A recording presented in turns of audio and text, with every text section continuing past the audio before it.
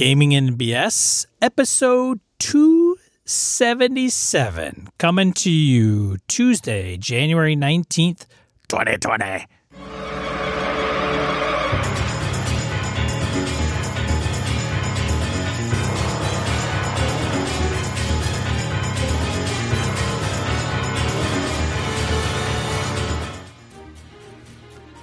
Welcome to Gaming and BS, a tabletop RPG podcast. I'm one of your hosts, Sean. And I'm Brett. Welcome to the show, folks. Welcome back. Do you have any announcements? I got nothing. I do not think... Oh, no. No? Okay. No. Well, hell with it then. Let's go right on Random Encounter, dude. Yeah, Random Encounter. Let's just do it. Let's just move on. Move on, move past, move through. Random Encounter... right, where we field emails, voicemails, comments from social media. I'll start. All right. Cool. Harrigan wrote in to clear up his opinion on GM intrusions in the Cypher system. All right, just to set something straight. My, quote, GM intrusions handcuff the GM, unquote, comment was just meant to illustrate the point that some GMs, me included, intrude all the time, without using a metagame mechanic to facilitate it. I don't feel like I'm doing my job unless I'm complicating the PC's lives, ideally based off things in their backgrounds, their flaws, their desires. I'm probably the odd duck out on this because I don't like XP systems generally. For level/class systems, I like Shadow the Demon Lord or Black Hack style of leveling the whole group when the time is right, using milestones. Since GM intrusions from Numenera are tied to XP rewards, that might be why I wrinkled my nose when I first read about them. Anyway, sally forth. Oh, and Sean, regarding that crazy, insanely complex undead Minotaur teleporter trap blade and labyrinth stuff you're talking about? Yeah, just don't run scenes like that. Life's too short. There are usually ways to kill Jeff's PC. Have them fight Cthulhu, who simply kills 1d3 PCs each round. Done! Harrigan. I like everything he said there. The whole comment. That's all gold. In my book. Sean, you disagreeing about something? I like encounters like that one, though. You do? Even though you don't know how to run them because it's too difficult for you? I don't think it's... So my point from the last episode... I'm giving you shit. Isn't because I don't know how to run them. It's because I think a new game master that enters the game who reads a pre-published adventure reads it and maybe, where do I start? Yeah, no. How do I organize this thing? I have no problem running it, man. None. No, I get your point, and I believe you. Honestly, I do. I've played with you long enough, often enough. I think you're right, and that is a good point. Some of that stuff, I think we tried to discuss that a little bit last time, and perhaps slipped up. But yeah, if you're new and you pick that up for the first time, you read that and you go, what? WT, what now? Yeah, I get that. But I do like the what Harrigan states about GM intrusions. Yeah, I do that very similarly myself. Having a metagame mechanic to facilitate it, that's part of my issue, if you will, that I have with other game systems that have mechanics that facilitate certain activities like that, because I just prefer to do it natively, or not natively, naturally, or just do it myself type of thing. Yeah. But I do understand where some folks really like that, and it's not like you're getting permission, but sometimes you're like, hey, it really helps me have this tool in there because my group and I operate best with this mechanic, this tool, this operating mechanism that lets us go click, click, click, click, click, click, and that's just how it works. So, to each their own. And I think that's exactly what Harrigan's saying. So, pretty cool. Cool. Anything else on that one, Ben? No. Let's shift out. What you got? All right. So I went on the forums and I found this thread that I thought was pretty cool. Yeah. And it was by a Savage World GM. Who could that be? That's their handle. That's awesome. So I'll have a link in the show notes to this thread. But he put down, what are your favorite one-line recommendations you've made to new game masters? And I'll start with his, because these will be quick to rattle off. Cool. He said, I like this well-worn favorite. Quote, GM is in the problem department. Players are in the solution department. End quote. That's a good one. Yeah. We create problems. Players create solutions. Yeah. I like it. Go ahead, Brett. Oh, Ray Otis said, one of my kids' GM friends asked the group, on a scale of 1 to Satan, how mean do you want me to be? I thought this was great. Not advice per se, but a great question to ask your group. I like that. That's good stuff. What else? Laramie Wall. Don't get caught up with rules or specifics. It's just a game. Might get me assaulted in some crowds, but there it is. Not bad. Yeah. Blake Ryan said from the Cyberpunk 2020 guide, listen up, you primitive screwheads. Killing them is easy. Don't do that. Blow up their car, kidnap their friends, burn down their house, nail their cat to the door. Do anything to challenge them, but keep them in the story. I've done that, and that can be a shit ton of fun. It's a good way to go. Alvins. Alavins? First commandment, don't be a dick. That's words. That's wise wisdom. Yeah. Old school DM says the rule of cool. If it's cool, it has a chance. Joe Swick, if you don't use your inspiration, I can't give you more. Ooh, I like that. Gary Author, biggest advice I can give, have fun because fun is contagious. You set the mood for your table. That's good stuff. Orcus Dorcas, rule of cool is fine. Saying yes is great, but also you know how to say no when you adjudicate. Oh. All right. Mr. Takahashi says, rulings over rules. Don't let small stuff keep you from moving the game on.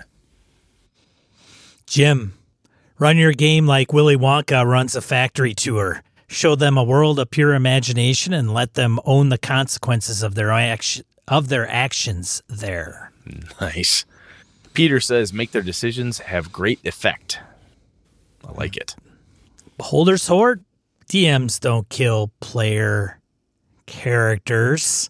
Players kill player characters. I always get some of those words mixed up or missing. Yeah. Spook 408. Remember, it's about people and not the game. Very humanitarian. It is. It's true. True.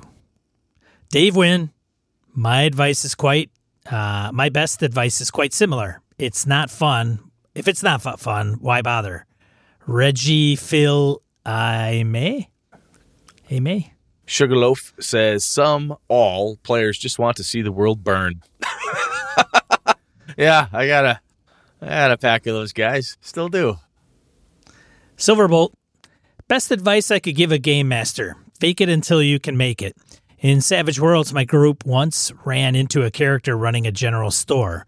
At the time, you could draw a card for a random score to the person.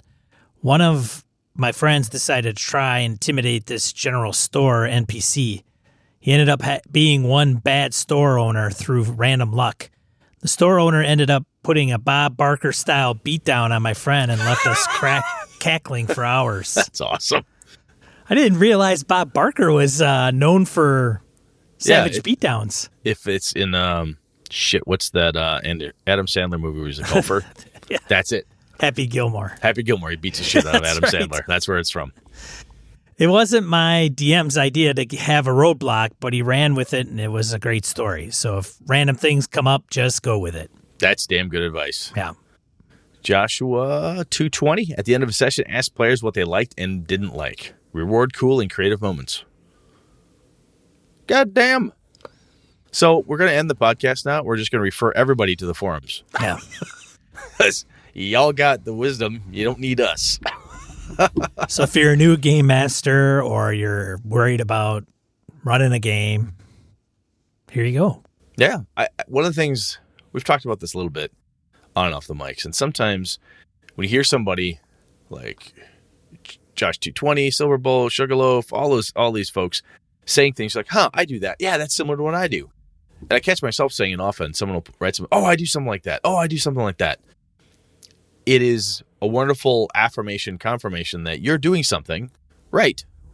Because oftentimes we, as game masters, even players, you'll sit around looking at something like, oh man, am I doing this right? Can I do this better? Is this a good way to go? And when you hear or see somebody saying, oh yeah, I totally do that same thing that you're doing, that's pretty cool. So good stuff, folks. Thank you all.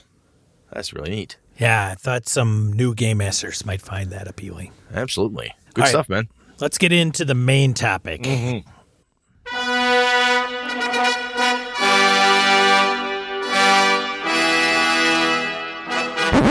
All right, Brett. You ready? I'm ready. All right, so Amazing Alex and Peter in the forums hit us with this one. Gonna start with Peter. She said, possibly everybody in this forum is backed a gaming or RPG product on Kickstarter. What to talk about on the show about that? What products are available for gaming? Pros and cons, personal reviews, the experience of getting a product funded on Kickstarter. Amazing Alex expanded that. I'd like to know how you decide whether or not you back a product. Do you back supplements for existing systems, or would you back new rule systems? Do you need to have experience with a publisher to back the product? How do you determine if the supplement or existing system is fair or overpowered? So, Sean, you and I have, this is one of those things I think we've talked about off and on periodically. So, it's interesting. So, when you look at an RPG Kickstarter, you're like, I'm going to back that. I got to say, when I look at them, I often say, do I know this person? Right? So, when our buddy's doing, his wonderful Cowboys and Cthulhu, when he's pulling that out, I'm like, I know him. I know that guy. We know where he lives. I know where he lives. I'm going to see him at GaryCon. If he fucks me over, I'm going to kneecap that fireman. No, I wouldn't do that. I would never do that. But he's a nasty wrestler. Anyway, point is, I would say that what I know about the Kickstarter, the person running it, actually has a bigger effect on me than I probably would have cared to admit until I started thinking about this topic for today. I think it does. I've met Jeff Talanian. I've talked to him about Astonishing Swordsman Sorcerer of Hyperborea. I've talked to friends of mine who really like it. And after I got a hold of a copy of it, I went, wow, this is really cool. I started backing his Kickstarters because I wanted more product. And I wanted to support this person that I liked, that I knew friends of mine who I respected their opinions also liked. I wanted to have something to talk to those people about, and I want to run this game system. But I would say that knowing the person doing it can be a big deal. At least it can be for me. Does that impact you at all, Sean? When you look at a Kickstarter, you say, hey, I know that dude, that lady, that person. Well, I mean, it's the only reason I backed your shit, Brett. Oh, man. right to the heart. I was trying to get around that one. No, thanks. I'm kidding. Oh, and by the way, I should have said Dave Beatty, because it's Dave Beatty from the Dark Trail stuff. I should have said Dave's name right out of the gate. Now, yes, it does play a role, of course, because part of me is like, I want to support somebody I know because I think they're working hard on it and they're going to put something out. I could think of times where I might know them and they might be doing a Kickstarter, and I may say, I'm not going to back that because, one, they're probably doing a Kickstarter that doesn't interest me, or I don't know, maybe my thoughts of them executing on it probably is slim to none. Hey, I've got buddies of mine that I love. They're great friends, and I would never hire them to work for me. Oh, right. Dude, I do recruiting. Yeah. And I will say, too, and then we'll get a little more meaty here, I do have friends of mine, I think friend of yours as well, actually, that was running Kickstarter, and I'm like, I'm not interested in the product. Love them. Great people. The product just didn't really sing to me. So I'm like, not going to do it. I have backed Kickstarters like that without asking for the product, which is an option, by the way. Most Kickstarters will have hey, just kick in $1. You can get updates, which isn't bad either, because you could always up it later if you're waiting for it to fund. Yeah. Yeah. And if the passion hits you, like, you know what? I'm $50 in, I'm $100 in, I'm $25 in, or whatever it is. Yeah. So let's take our friends out for a second. People we know, like me, Beatty, other people we know, Delaney and whatnot. When you're looking at a Kickstarter for an RPG, are there certain things you're like, it needs to have a good video. It needs to be a game system I like. It needs to be new. Do you have a checklist in your head, or is every one of them just like, I'll check that out? Meh. Kind of just the whim and how much whiskey you've had that day? Or you know what I'm saying? How do you approach them when you look at them? I don't think I have a conscious checklist, but I have come across Kickstarters and I'll watch their video and go, holy cow, this video is done really well. They spent $1. One example was the Mothership, Adventure, the Mega Dungeon, which the name escapes me. But when I watched that, the video snagged you though. The video, yeah, it definitely hooked me. So I don't know if it's necessarily the outline or the summary or the video itself, but I think if it's all done well, this is the thing about Kickstarters that I look at in general, and not putting my finger on a single thing, but it's like going to an interview and dressing well. If I show up in my pajamas and a tank top, cargo shorts, flip-flops, t-shirt, had that happen. Oh, God. Yeah. But the reason, and even people that I consult with and give them advice, candidates I'm representing or I'm not representing, they'll ask me, they'll say, hey, I'm going to an interview. How should I dress? And I said, it's not, and I know a lot of people don't like, the males don't like to don the tie and suit, but the thing that it does, so getting back to Kickstarter, the good video, maybe a team that's involved, because Brett had the Encoded Design guys. Yeah, they did a great job. And, a little kind of stop motion video thing going. It was pretty cool. But having that and doing it well tells you the seriousness of how they're taking their Kickstarter and their product. So I think if you go in there half-ass, half-stepping, which I've seen some Kickstarters and I've contributed because I know the person and I hope that they do well, but I doubt I'd chip them $50, or maybe I do it after the fact, like the product comes out, then I buy it. Gotcha. But, I don't want some guy like me on there going, hey, I need some money. So we're going to do this thing. I'm going to offer a couple levels. I'm going to write my name on a sticky note for a reward. Yeah, a quality video presentation. Sometimes it's just like the author talking. Yeah. And they're going, look, here's the deal. I mean, Matt Colville, for what he does, is he's a YouTube presence, so he does it basically a YouTube video. Here's my Kickstarter. He's got a format and a formula that works. If you follow Matt, that makes sense. It's a great way for him to present his product. And one of the things that happens in it is it very clearly tells you what you're going to get and what their plan is at the highest level. When I say highest level is you read in the details and say, hey, there's more details below. So you parse through all the details below.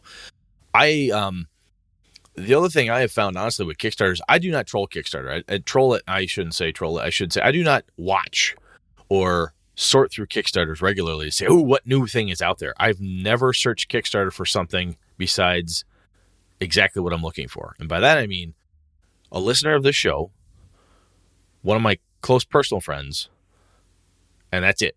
One of those groups of people tells us, or Brett, hey, this seems like it'd be up your alley. Dave Beatty's a buddy of mine. It's a buddy of Sean's. Hey, check this thing out. It's really cool. He was telling me about his Kickstarter, coming and showing me video clips and stuff. I was ramped up for that before he even got there. But otherwise, the listeners of this show and you, Sean, and my other friends, but hey, have you seen this Kickstarter? And almost everyone I've talked to, it's been like a curated, check out this Kickstarter experience by the time it gets to Brett. Because whoever told my friend who told me, told them because they thought they would like it. And they and I have similar enough tastes that like, hey, I think you would like this as well. And that's helped me a great deal from a quality perspective where I'm looking at things to get my attention to look at the Kickstarter. Well, there's a huge social aspect to Kickstarter. Gigantic, yep. Yeah. And it does a really good job of proliferating the buzz. Like, yes. Hey, you just backed this? Tell all your friends. And at the end of when you back, there's 3 different methods. Facebook, Twitter. There's probably another one in there. And you kick it out there and people watching your Twitter stream are like, hey, I backed this. People put it on. They'll spread the word. Yep. Even outside of that. They'll do it manually and say, hey, I know this guy. Go and check it out and support him or her. But I'll tell you, once I get on it, I look at the video and then I start looking at the cost. Like, oh, that sounds cool. What's the $100 mark look like? Because oftentimes I'm like, okay, if it's really something I'm invested in, would I spend $100 on this? Boy, that's maybe it's 25. Maybe it's 5. But I go down to $100 mark, kind of the higher end of it, to see how audacious they're getting. How brave do they think they are? And sometimes when I look through I don't even read through all the different individual rewards, the different levels.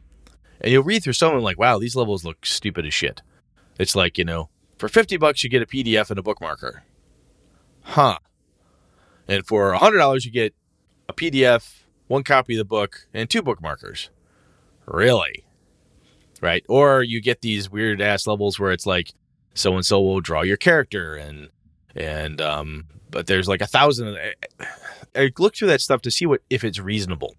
And what I'm doing is I do a first blush, say, does that seem reasonable to me?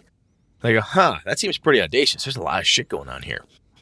Then I remind myself, this is a Monty Cook Kickstarter. He has a lot of resources at his disposal to make all this shit happen.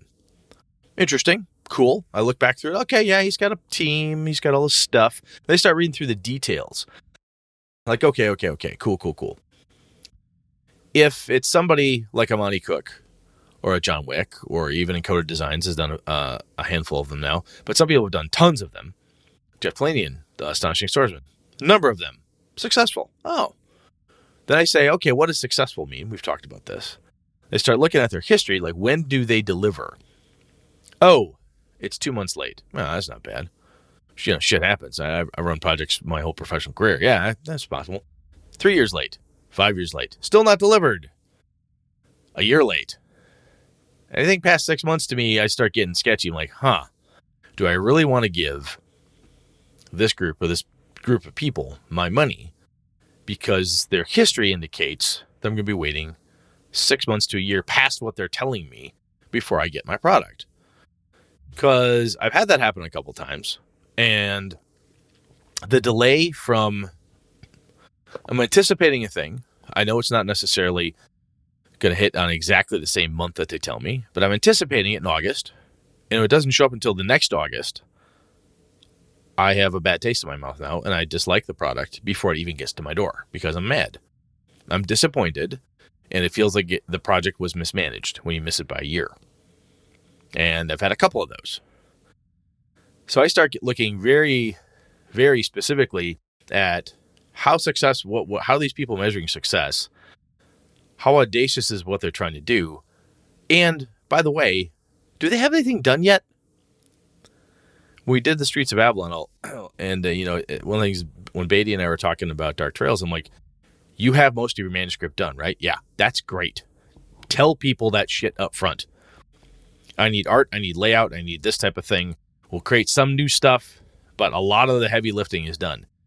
I know Kickstarter can be used to fund Brett and Sean's idea to try to create a 3D printing model for D20s. Okay, you can do that, but you better be upfront. You've got to be upfront. If the Kickstarter says, hey, look, I'm going to use the money for a year to develop the game, and then after a year, I'll publish the game. If that's what it literally says, I know when I sign up for that, that's what I'm signing up for. But sometimes that shit seems to be obfuscated. It seems to be a little hidden. And after being bit by a few, I start reading through stuff like, this is unclear. If that doesn't turn me off, I'll contact the creator and say, hey, is this what you're saying? Sometimes they don't bother to respond. Sometimes they say, well, actually, kind of, sort of. I'm like, okay, I'm done. If they're very direct with me, I'm like, oh, cool, thank you. My advice to you would be to update something. To say that very specifically, directly. So I don't necessarily care if it's a new rule system, a supplement to an existing game I have. If it looks interesting to me, it's within the dark ready fantasy realm. It's, Constantine, Hellboy level street magic, that type of shit. And all the other crap I talk about on the show is cool to me. But I'm getting down now where I'm like, I don't want to give a company or a person my money unless I'm pretty sure that they're actually going to deliver the thing and that they've got proof that the stuff that they say they have done is already done. You know what I'm saying? Yeah. Well, that makes sense. There was, I don't know if it was Monty Cook or somebody in the industry, and a decent, well-known writer, designer. There was somebody that came out with a Kickstarter, and they poo-pooed it because that person never kickstarted or contributed to any other Kickstarter. Huh. I don't remember. God, I really wish I remember what it was, but So that would be like, I'm not going to back Brett because he's never backed a Kickstarter. one Yeah, or run one before. Yeah, and I think it was just being a good citizen, and the person didn't like that the fact that they weren't doing the. I don't know. Wouldn't say reciprocating because.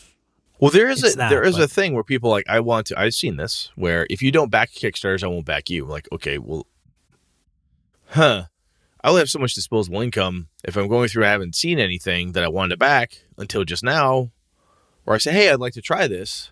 It feels like an odd barrier to Kickstarter entry that somebody wouldn't want to support you unless you've already supported X number of other people. Lord knows what that X number is. But, when I look at what Peter and Alex were asking us, I'm more concerned about the delivery mechanism and the quality of those deliverables. So if they have done it before and I've got a history of it, I go, okay, cool. That's good. I'll check it out, see what's going on, look through what other people have said about past Kickstarters. How's the quality? Was it on time? All that good stuff. Was it close to being on time? Because again, give or take, you're gonna miss something. Avalon wasn't 100% on the whatsies every time. We move 2 weeks, but Phil does a great job keeping people updated. So okay, great. And if it is a small one, I say, Brett and Sean are going to do this thing. They've never done one before. Well, it looks like they may have supported a couple. That's kind of cool. They seem to know what they're talking about. Good video. What are their goals? If the goal is a PDF and a print-on-demand book, okay. There's not a lot of overhead in that. There's not a lot of, I'm going to have 5,000 copies sitting in my garage. I'm going to physically mail them all out. It's a print-on-demand through drive-through. Seems reasonable, and the price seems about right. It's $25. I'll get a soft cover, print on demand, a PDF, and all the stretch goals. I'm in. When you start getting your first Kickstarter has uber ultra mega deluxe stuff, dragon hide bound with, gold foil and, silk, I don't know if I can, silk pages or whatever the hell it is you're doing, however crazy special you get. That starts to weird me out a little bit. I start to get worried. Like, are you overreaching? How the hell do you actually plan to deliver this thing when up front you said, I've never done this before, right? Or it's very, maybe not in so many words, but in a number of other words, you're indicating that I've never done this before. And I'm guessing my way through this because you can kind of read that. I'm more concerned about that because once I'm hooked on the Kickstarter being like, wow, this is a thing I like. The rule system seems interesting. And sometimes like, oh, this is cool. Oh, it's a Powered by the Apocalypse thing. I'm not a big PBTA guy. Maybe I'll check it out. Maybe I'll give them $1. Maybe I'll just go into the PDF level type of thing just to check it out, just to get something small. And I think those levels are important to a lot of us for backing because I only have so much shelf space. I'm trying to purge the number of things I've got on my shelf. We've talked about this a number of times. If I can get the PDF for a reasonable cost, like, oh, sure, I'll get a PDF. What's $15? What's $20? $25? Whatever the PDF happens to be,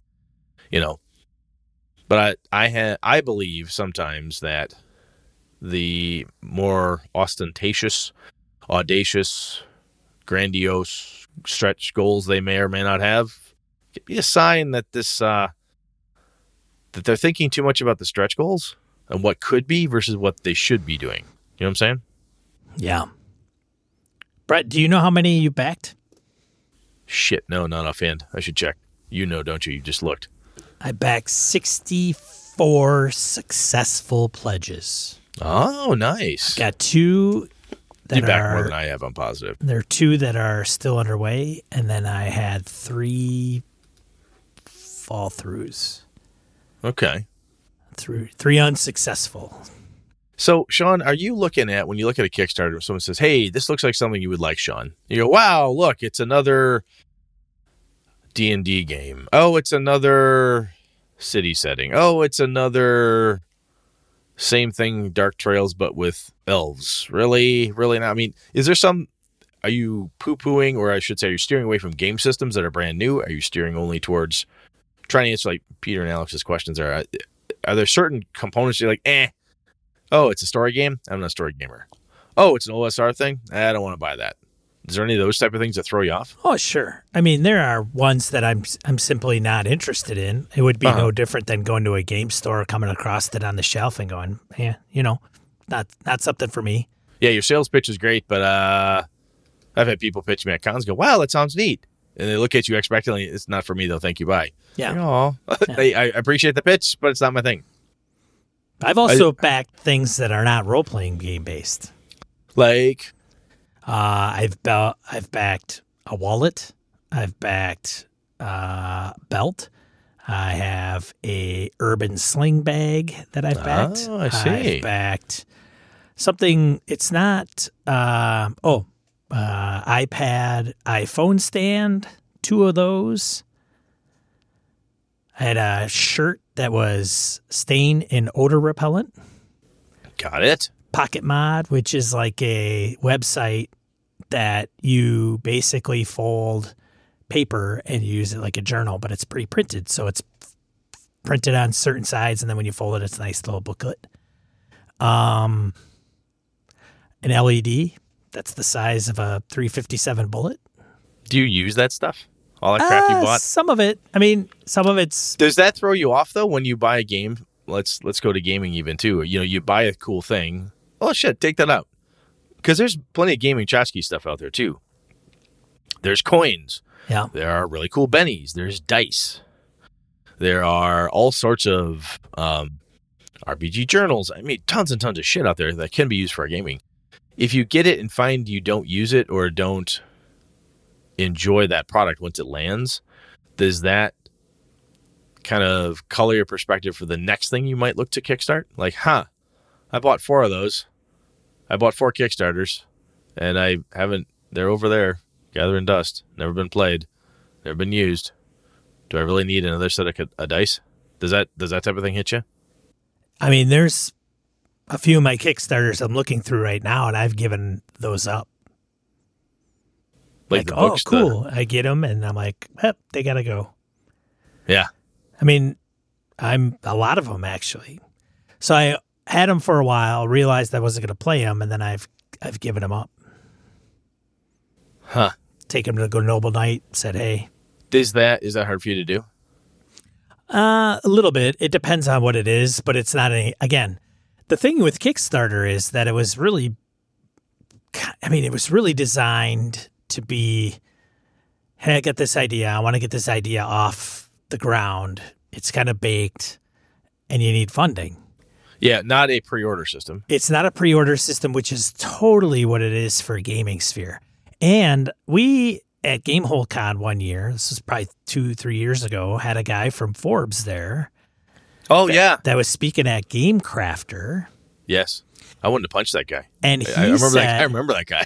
He wanted to know what our thoughts were on why, I think is it tabletop role-playing games or tabletop games? Tabletop games in general. It was just heavily in general. Were the percentage of the amount of Kickstarters and the percentage of those being successfully funded were unlike any other Kickstarter on the platform. Yeah, because I mean, I joke. I didn't necessarily want to punch the guy. He's a sales guy, and sales guys tend to get my hackles up sometimes, depending how they behave. But from his sales guy perspective, he's like, "Holy shit! This platform and that product, like made in heaven." I can't remember what we exactly said, but I think a lot of it comes to it's the golden age of gaming. There's so much cool shit out there, and if you have a really cool idea, you now have a way to actually make it happen. And with the self-publishing tools, with print on demand, all this stuff that's available to you, making a lot of our products are paper. They're PDFs. They're the electronic paper or a physical piece of paper that you take to a table, right? It's not a computer, a car, a notebook. I shouldn't say a notebook. A pen light or something. There's nothing mechanical, electronic about it. In many cases, anyway, it seems like it's just words. It's a game system, and gamers have been making and developing game systems ever since they got the first game in their hands. Went, I could do this too. It's just the thing we've been doing. Now there's a platform where I could say, hey, I also have one. Would you like to see this? But I guess the biggest thing for me when I decide to back or not to back, and I don't have a checklist. So it's kind of, I was trying to think, do I actually have a list? And maybe I need to develop one just for my own sanity. But I look through it, and honestly, one of the things I do is I go, wow, this seems interesting. And I do not make my decision that day. I read it, I go, how many days we got left? Okay, 100 days left, 20 days left, 5 days left. I have some time. I actually put a reminder on my calendar a couple days before it's over to check it out again. The reminder does two things. One, helps me remember, hey, don't forget to back this thing because you might really want it. And two, if that reminder comes up, I go, what the hell is that? Oh, yeah, that's a Kickstarter. What was that about again? I really don't care that much. Because usually by the time that reminder gets to me, if it's a game or a RPG thing I cared about, I've already been checking that Kickstarter out, researching it, talking to my friends who may or may not have backed it. What do you think about this, that, and the other thing? It's kind of, I need to have more than a day of, wow, that looks really cool before I hit, boom, support. I want to learn a little bit more about it. So maybe I waffle, but I try to take my time with it because otherwise I'm going to have another book on my shelf that I got to sell to Noble Knight or give to one of my friends or trade for something else. And I don't have time for that shit anymore. I don't know why we haven't done one. Lazy? Could be lazy. Maybe it's lazy. Well, part of me is saying that tongue in cheek simply because I don't know if it's the thing to do. What would we do a Kickstarter? What would Brett and Sean do a Kickstarter for? Well, Brett, I would probably put one up and I'd say that we need money for gear and... And then what patrons for? Well, kind of, sure, maybe. Yeah, I don't know. I mean, some YouTubers do it. Isn't that what YouTube's for?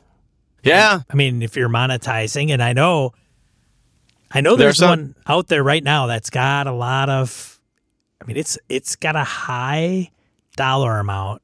They do a lot of production, and they're big on YouTube. So part of me is, well, how much money are you making off of YouTube? You're not making enough to produce your show. So, but they have a big fan following, and they're hitting their couple 100,000. The other thing that's interesting, though, is you'll have people who want to support you, who want to support you via Patreon. Other people want to do your Kickstarter. Other people want to support you through YouTube. Other people want to support you through GoFundMe. Other people want to support you through Indiegogo. And with all the different platforms of how to support your creator or how to create and where to get support from it, sometimes people will be like, look, I won't Kickstart because I fucking hate Kickstarter. But tell you what, here's $50. Give me a book. There's a few Kickstarters I just don't understand why people go the Kickstarter route. Like RPG ones or just in general? There's a couple. Okay. A few. You don't want to name names? Not. You don't have to. Not really. I mean, and it's nothing bad, and I think this is goofy because it's always borderline. You can inadvertently hurt somebody's feelings by saying, I don't understand that Kickstarter approach. I don't know why the hell they're doing that. It doesn't mean we don't like these people. And it also is no point to say, Brett, I don't know what the fuck you're doing. Why are you doing that? Then that's not going to get us anywhere. So don't need to hurt people's feelings. Yeah, no. No. And I think that it makes sense on why they're doing it. It's to raise money in advance. It totally is. In some Kickstarter scenarios, it's merely, we've got this thing, we need the money now. That's why we're doing a Kickstarter. It may or may not apply to you. So therefore, if it applies to you, please back us so we can have money, so we can do our thing that's already going to be happening. Yeah, I think the amount of transparency you're seeing in the Kickstarter itself, either in the video, in the in the word presentation where it says, hey, this is what we're doing. Here's how we're going to hold ourselves accountable. Here's what we're doing. Here's how many we've done, blah, blah, blah, whatever. I hate to say it depends, but man, it really depends. Because some of the stuff, if I see a Kickstarter, I'm like, oh, this is run by X company. They were over a year late on me last time. I've only backed 18 of these things. Wow. You were over a year late. No. I'll go buy it at I know this product is going to land. It will be a thing I can buy at a con. I can buy it online. But you won't get all the Uber pledge edition so I gotta rewards. So I got to see what those rewards are and go, is it worth it to me?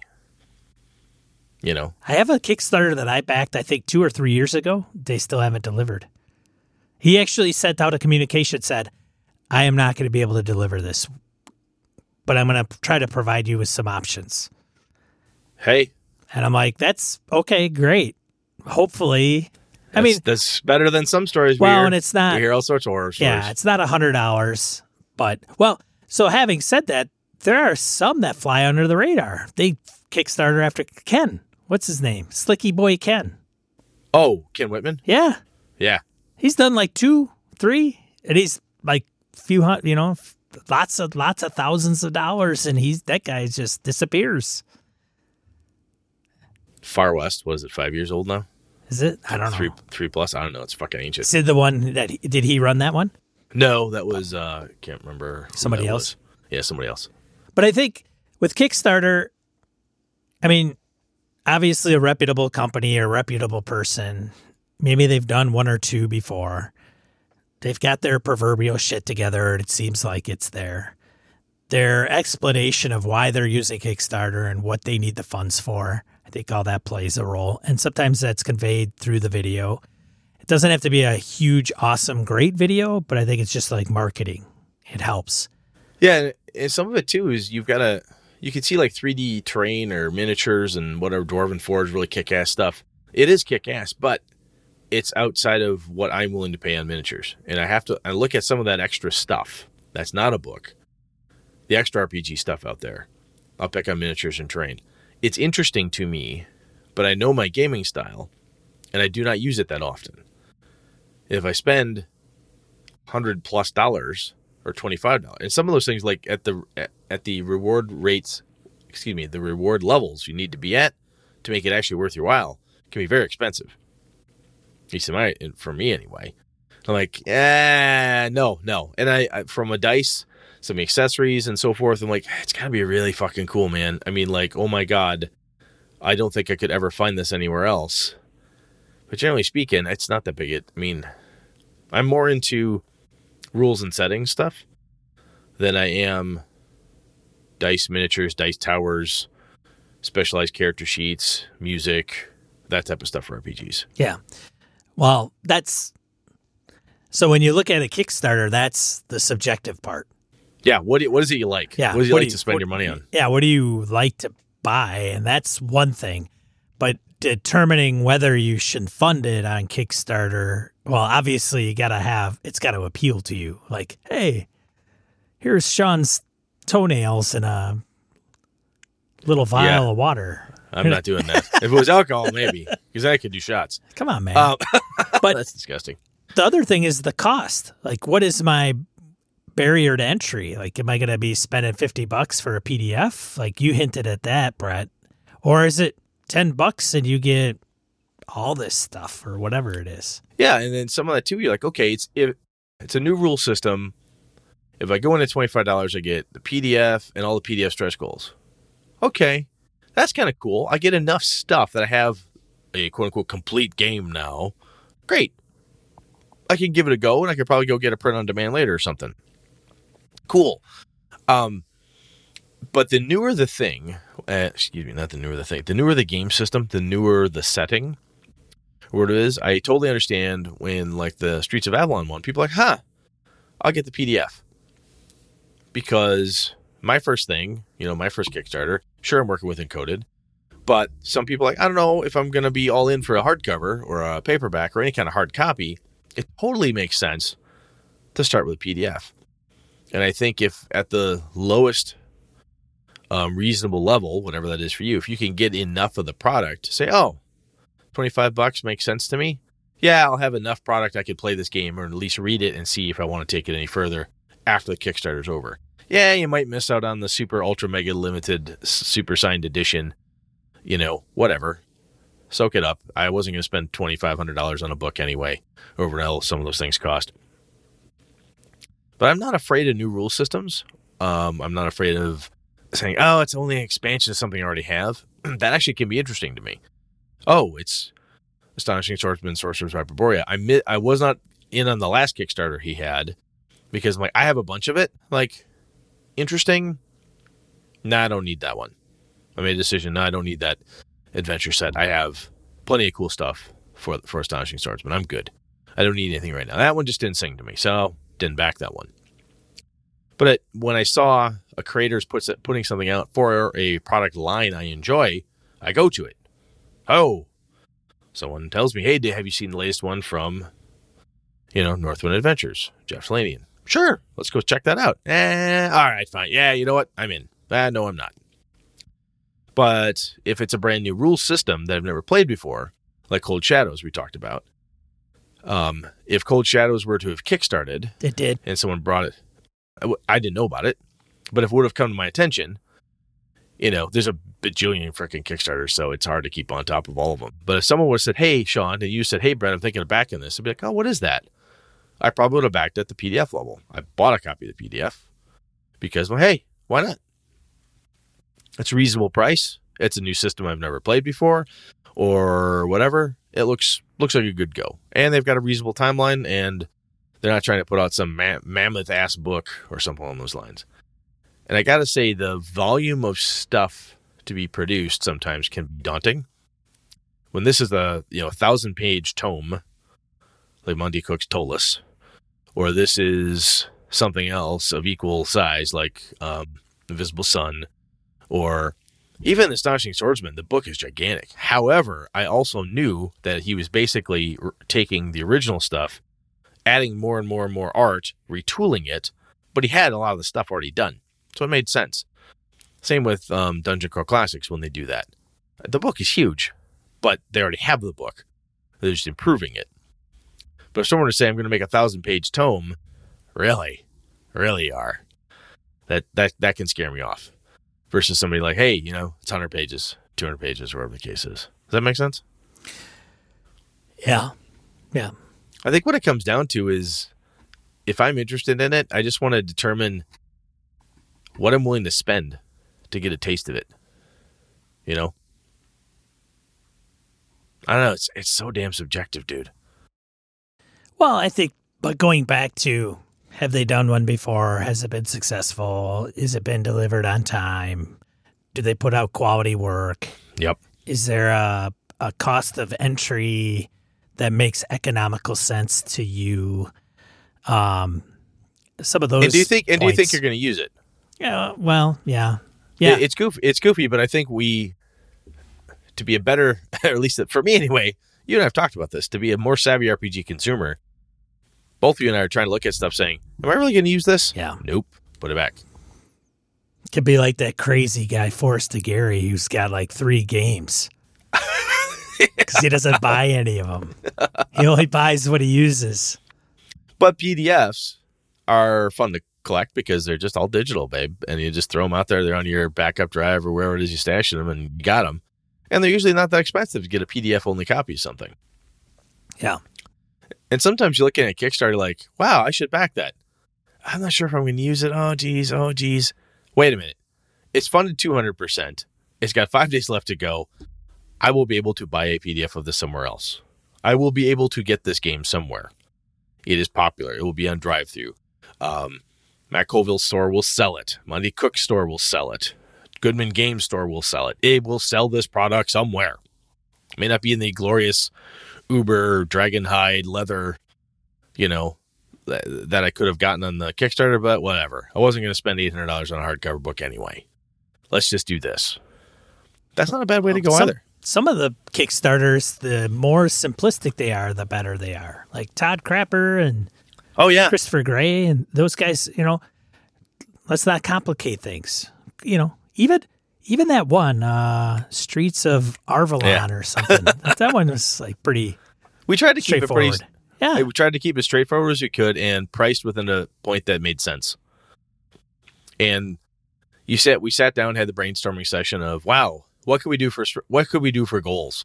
And we came up with some wacky ass shit like, boy, it'd be really cool to do like a leather bound book. Wow, that's kind of, and you kind of investigate what it costs. Like, oh no, that's just silly talk right now. Maybe years later, funny. And like I said, when you look at that stuff and like, oh, it's simple, it's direct. And sometimes that's almost like a weird detriment. Some people, I got feedback like I didn't have enough levels. There wasn't enough crazy ass stretch goals. How come you only had so many versions of this level or only so many versions of that level? Our answer between Encode and I was always, we want to make sure we can deliver it. Well, you thin your shit out, man. Every freaking, say bones, motherfucker. Yeah. I mean, if I come through and say, hey, there's Brett runs a game for you. If I'd had 16 of those, we sat down and talked about it, and Phil looked me in the eye over Google and said, how many can you actually schedule? Yeah. How many can you do in 6 months? Think about it. And I said, yeah, you're right. Day job, I got shit to do, so I can only do 1,000. You'd bake a shitty tour band, Brett. I know I would. What the hell, man? But that's, again, you try to keep it within reason. And that's the other. It's almost a damned if you do, damned if you don't in some ways. But I think the savvy consumer knows. They'll go, that's probably all they think they can pull off. It'd be great if they could make 16 more of those, but, probably can't. Takes time. Anyway, so Peter and Alex, I don't know if we answered your question there or not, but I think there's really nothing that how do I say this? Sean, is it fair to say that you and I have a similar view that it comes down more to the people on the project versus what the project is? Because if the project itself is interesting, assume it's interesting and that you can afford it. It comes down to who's supposed to be delivering it and do you trust them? Well, there's a lot of backed projects that I have on Kickstarter that I didn't know who they were. Really? Yeah. I didn't. Crazy. I don't. You crazy bastard. Steve Jackson's got Car Wars. I'm not backing it. And it's Steve Jackson. There's plenty of Monty Cook backstarters. Didn't back him.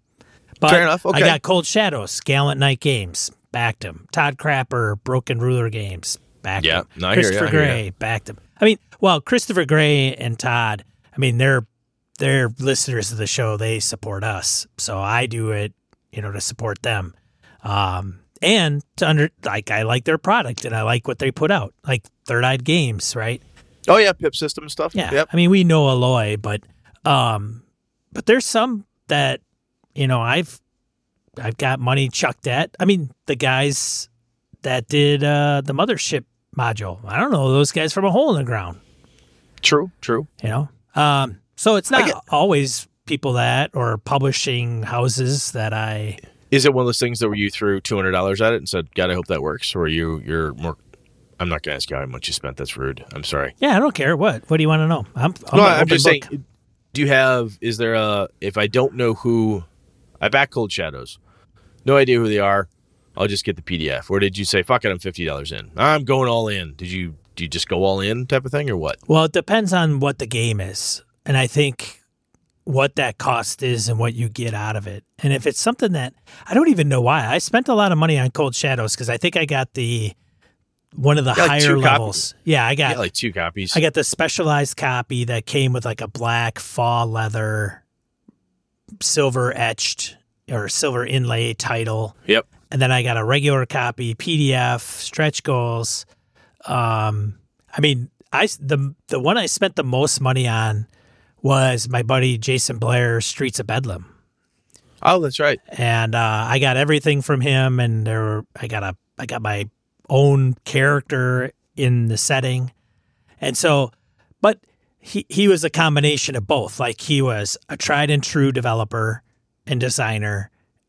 I knew he'd deliver. Well, At least I hoped he would, and I knew him personally, not even just I know Monty Cook Games. Like I know Jason. I hear you.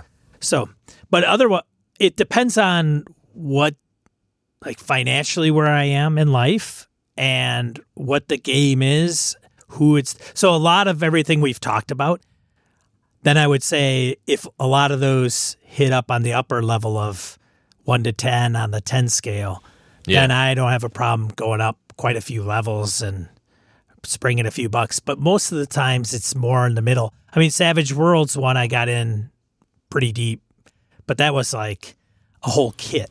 Yeah. And then the stretch goals were like every Savage Worlds product on PDF. Holy shit. Boom, ever. Like, I'm like, all right, that seems reasonable because I'll get the new edition. I'm now drowning in Savage Worlds. And I got everything for Savage Worlds in PDF, and I think it was. But so, there's times where I'm it's Cold Shadows, I spent $75. Not bad. Yeah, I mean, Savage Worlds Adventure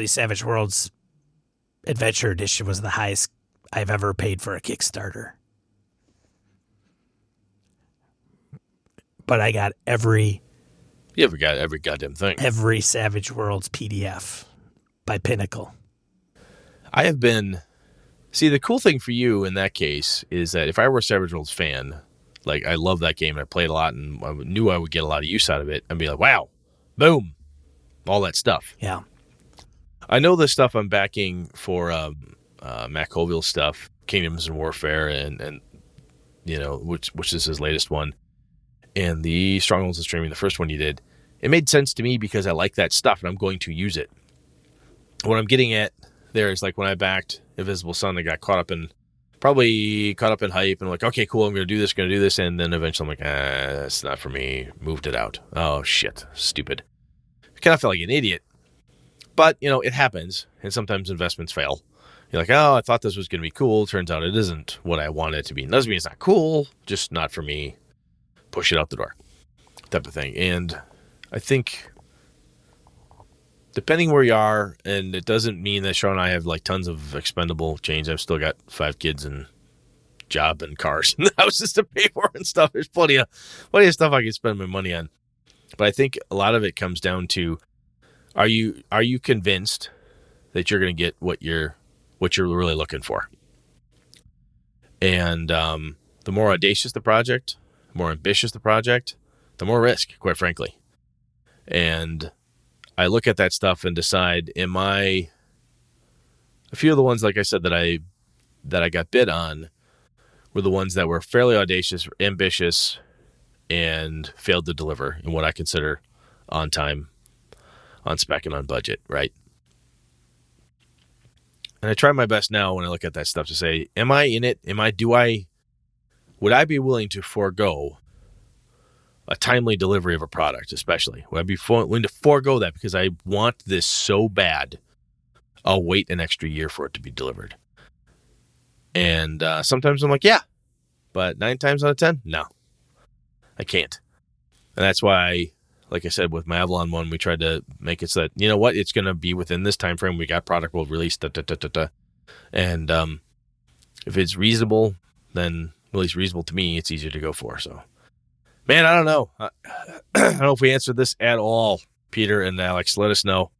And the rest of our listeners, obviously, you folks will know that we did our usual thing, rambled around it a bit. But it's so hard, in my opinion, to pick stuff and tell somebody, oh, that you need to, this is a good one to back, because it's so goddamn individual. Well, it really is. A good Kickstarter to back. I mean, if you don't want the product, it's not a good Kickstarter for you. Yeah. So you got to have the initial thing is the product and what they want to provide you appeal to you. And then the rest of the criteria falls into play. Yeah. Really does. Because we could go, that's a great Kickstarter. Everybody should support it. And people will be like, I don't play Fate.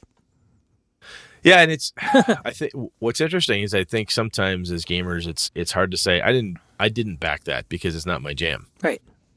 Sometimes we feel bad, especially when it's a friend or it's an indie publisher or it's somebody like, that wasn't my jam. Matt Forbeck, that guy backs a lot of Kickstarters, but I think he gives like $1 here, $1 there. Like he's backed 329 Kickstarters. Yep.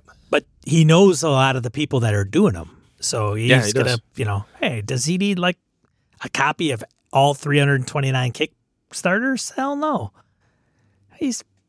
Sometimes you like to get the updates, Yeah. So it's really up to you. So if you like if we're gonna do one, you just want to kick us $1 and you won't get my toenails in water. I mean, that's cool.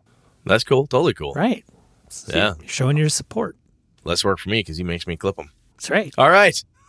Yeah, man. All right, folks. Let us know what you all think about Kickstarters. Do you have any hard and fast rules? Because quite frankly, if somebody's got some, like, hey, I've done this and it's never failed me, or you've done X and it's helped preserve your sanity and wallet safety, let us know. Because we're talking about long-term investments in gaming when we talk about this stuff. So let us know what you got. Let's move on. Die roll. That rule. 2D4 miscellaneous points, game and a geekery. We want to bring with you, speaking of Kickstarters, Monty Cook Games announces Ptolus for 5e and the Cypher system. So now my copy of Ptolus is just, the value of that is just tanked. Well, the nice thing is I already have a city system. So if you like, I could sell you mine. I have yours. Oh, that's right. It is thinner than Ptolus. Yeah, mine's cheaper and easier to digest. Fair. So, anyways, that's coming. Look for a Kickstarter coming. I don't know. I have to say, I was like, I didn't think they'd ever do that. I don't know why I thought that, but somewhere in my head, Monty's, he's got to make money. Oh, I get it. Yeah. I get it. But I look at it and go, Christ. It's a no-brainer. You know why? All he has to do is futz with the mechanic pages, yeah. recompile it, throw it out to a printer, and send it out to the masses. This is the wonderful Kickstarter, as I just talked about. I have the book. I just need to change the rules. This is the DCC. Let's launch another Kickstarter with a different cover Kickstarter. Yeah. And totally. all the DCC people buy it all. Of course. And then a few years later, they do another one with a different cover. Hey, why not, man? And there's DCC people that have like all of them 5 sets of rule books with different covers. I don't know. It's crazy, but cool. Whatever. All right. Second one, Bruce C. on the forums recommends 30 Days of World Building by Angelina Trevina. So this is one of his books that he would recommend that is system agnostic. Oh, cool. So I thought, hey, this is kind of a cool book. $10 paperback, $4 Kindle. Nice. So there you go. Thank you, Bruce. Baby. And then the last one I found at the 11th hour was 60 one-page adventures. Are they D&D? Are they D&D based? I think it's D&D, yeah. But I'm like, that's pretty good. One-page adventures. There you go. There's something cool about one-page adventures, if nothing else, for inspiration perspective. When we talk about, almost system agnostic, if you will. Boom, one-page adventure. Read that thing. What could you do with it? Make this a make this a Star Frontiers adventure. Make this a Star Trek adventure. Make this a, Gamma World something. Make it whatever. Those things can be indispensable. It's a good. Well, that's like the Engine Publishing. Yep. 101 plot points or something like that. But yeah. So that's it for Die Roll that I have this week. Cool, man. What are we talking about next week, Brad? Next week, we're going to talk about Astonishing Swordsman and Sorcerer's Hyperborea. We should have Tim DeShane on, so. That guy better sound like smooth molasses. He's going to sound like East Coast Gold, man. I know. He says he's got a microphone. He better have one. I don't want to be edit some crappy shit, DeShane. That'd be kind of funny if he doesn't. Shows up with earbuds and a little throat mic. Is this bad? Why is this bad? We've had guests on here that have done that. They've even done podcasting. Aloy, I love you, man. But, dude, you got to ditch the freaking earbuds when you're a guest on a show. It was my fault. I should have said something. Funny. All right, anyways, yeah, Tim DeShane will be a treat. I hope so. He's going to deadlift this podcast. That's what he's going to do. That's what I'm afraid of. He'll just flex, and I'll be like, I don't know if I agree with you, and he'll just flex at me, and I'll just keel right over. He's going to Brazilian jiu-jitsu our asses. Yeah. I'm a stand-up fighter. I don't like going down on the ground like that. Anyway. All right. I think that's it, man. All right. Let's get out of here. All right. Well, hey, thanks for listening, you. I'm Sean. And I'm Brett. Good night. Good game and all. This episode of Gaming and BS brought to you with the help from the following BSers. Graham Miner, Corey Wynn, Hawk Sparrow, Aaron Aurelia, Tony Sugarloaf Baker, Curtis Takahashi, Joe Swick, Larry Hout, Mark Tasaka, Pure Mongrel, Chris Steele, Ron Bishop, Thomas Hook, Wayne Humphrey, Craig, Brandon Barnes, Laramie Wall, Dan LaValle, Jason Hobbs, Sky, Old School DM, Perry Basor, Michael Dinos, Jim Fitzpatrick, Christopher Gray, Bruce Cunnington, John Kayward, Corey Gonzalez, Eileen Barnes, Robert Nemeth, Niall Diamond, Howard Bishop, Mark Anthony Benedetti, Eric Salzweedle, The Closet Gamer, Jeff Goad, Aaron Coleman, Ray Otis, C.W. Mellencamp, Craig Huber, Rich Wishon, Old Scouser Roleplaying, Jared Rasher, Andy Hall, David F. Baylog, Harrigan, Melissa Bashinsky, Brian Rumble, Henry Newcomb, Eric Telvola, Huss Carl, Roger Braslett, Mark Sohm, Andy Olson, Eric Avia, Ron Blessing, Jeff Seifert, Ghost GM, Mike Hess Jr., Chad Glayman, Finolf, Josh Wallace, and Mirko Froelich. For ways to support the show, head over to gamingandbs.com/support-us. Thanks, BSers. This has been a Litterbox Studio production.